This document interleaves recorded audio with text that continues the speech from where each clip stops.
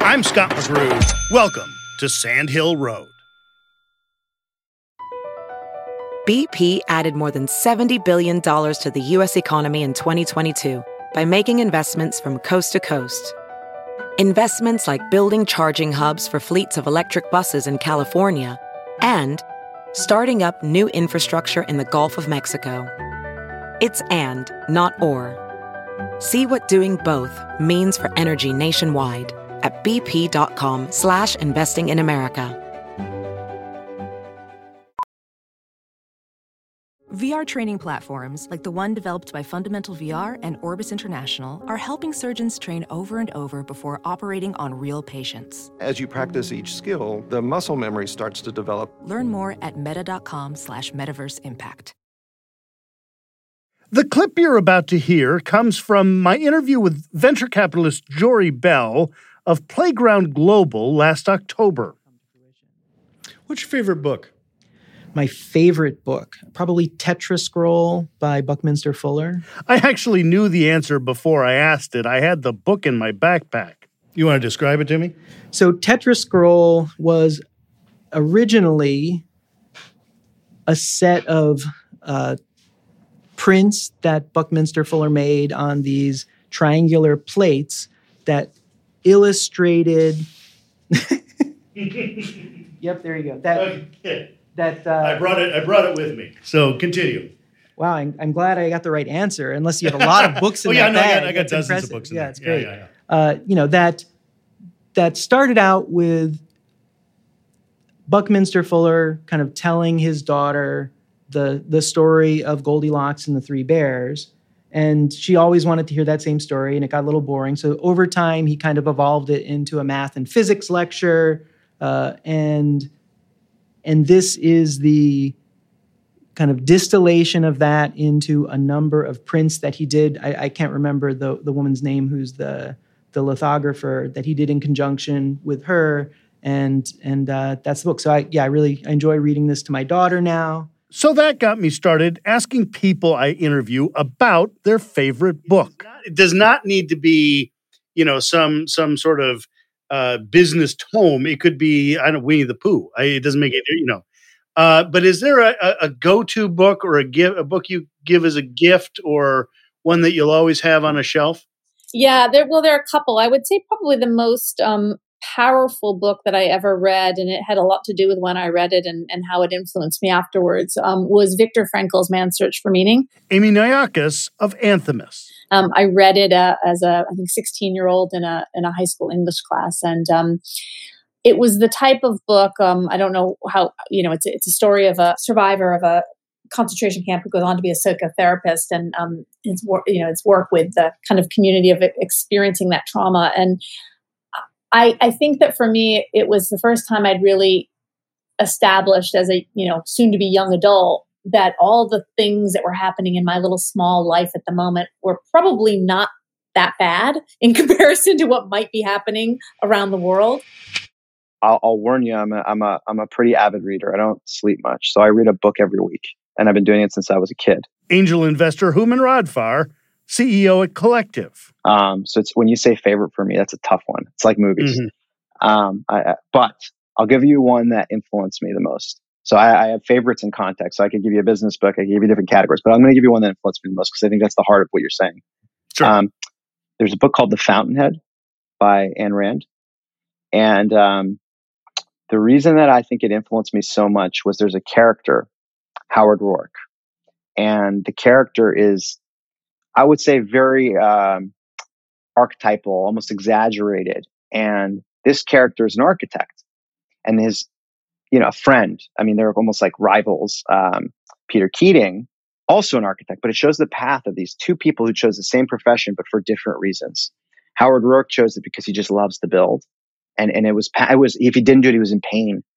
And Peter Keating chose it because it was something his mother wanted to do. It was a good job.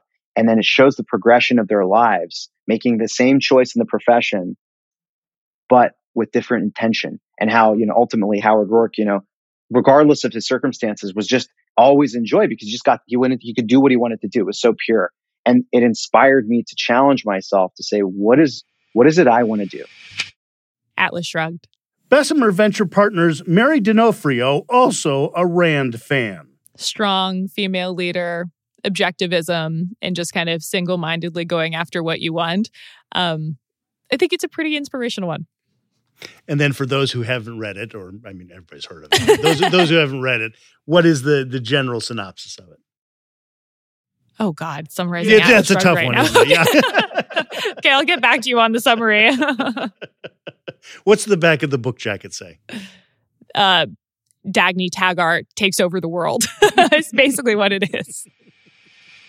To me, it's the Harry Potter series. Rick Yang from Menlo Park's NEA. That was such a phenomenal series that I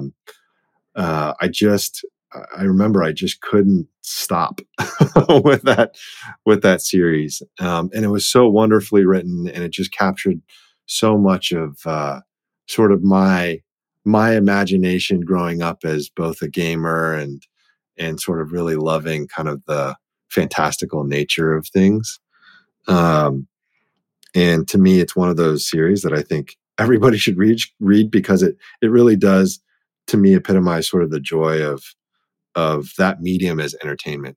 Samir Kaul recommends The Last Days of Night. It talks about kind of the race to electricity between Westinghouse, or it was between Thomas Edison and I believe it was Westinghouse, and how they were both kind of vying for Nikola Tesla's technology so that you could actually, get alternating current, so you could do light. And that was pretty exciting just about, because it was, Edison was the Elon Musk of his generation, right? A lot of show, a lot of aggression, and it's neat to see that, that kind of entrepreneurial spirit in Menlo Park has persisted now for, over 100 years. To Kill a Mockingbird. No, that's easy. Danny Lamont of Oak HCFT. I think it really struck me as a child in terms of social justice and understanding it, and the impact on, the historical moment and understanding where we have been as a society and where we're going. And it's always been. I mean, I think that's the reason I was a political science major, because that spoke to me, and it was something larger than yourself. And I grew up in Whitefish Bay, Wisconsin, where there were no people of color. And it was, it was like an exposure to other people's lives. And I don't think really understood even what the South was like, at that era in the 60s, right? There was so much hope, about civil rights and where the world was going, and to think of what it was really like for people that were, in an era that was 10, 20 years before that, was I think shocking to a seventh grader. Nicole Quinn named Enid Blyton's The Folk of the Faraway Tree. Yes, it's a children's book, but you can definitely read it as an adult. And I've read it many times over my life. So the children go to the top of the tree, and every single time they go there, there's a different land at the top of the tree. And they just use their imagination to conjure up these incredible different lands. And that, to me, goes to the view of what Web3, NFTs, the metaverse is really going to look like. And we've been dreaming of these different worlds at the top of the trees for, decades. And now it's time for it to become a reality. And I'll give you two I've always enjoyed.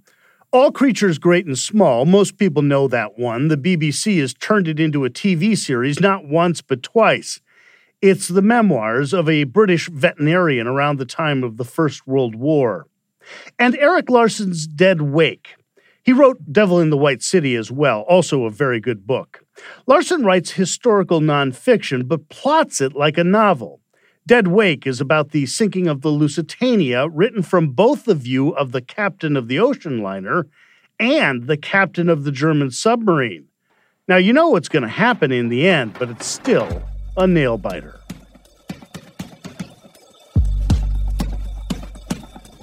Sandhill Road is produced by Sean Myers under the leadership of Sarah Bueno and Stephanie Adruni. For more interviews with Silicon Valley's most influential entrepreneurs, check me out on TV at Press Here. That's Sunday mornings on NBC Bay Area and everywhere in the world on iTunes and at PressHereTV.com.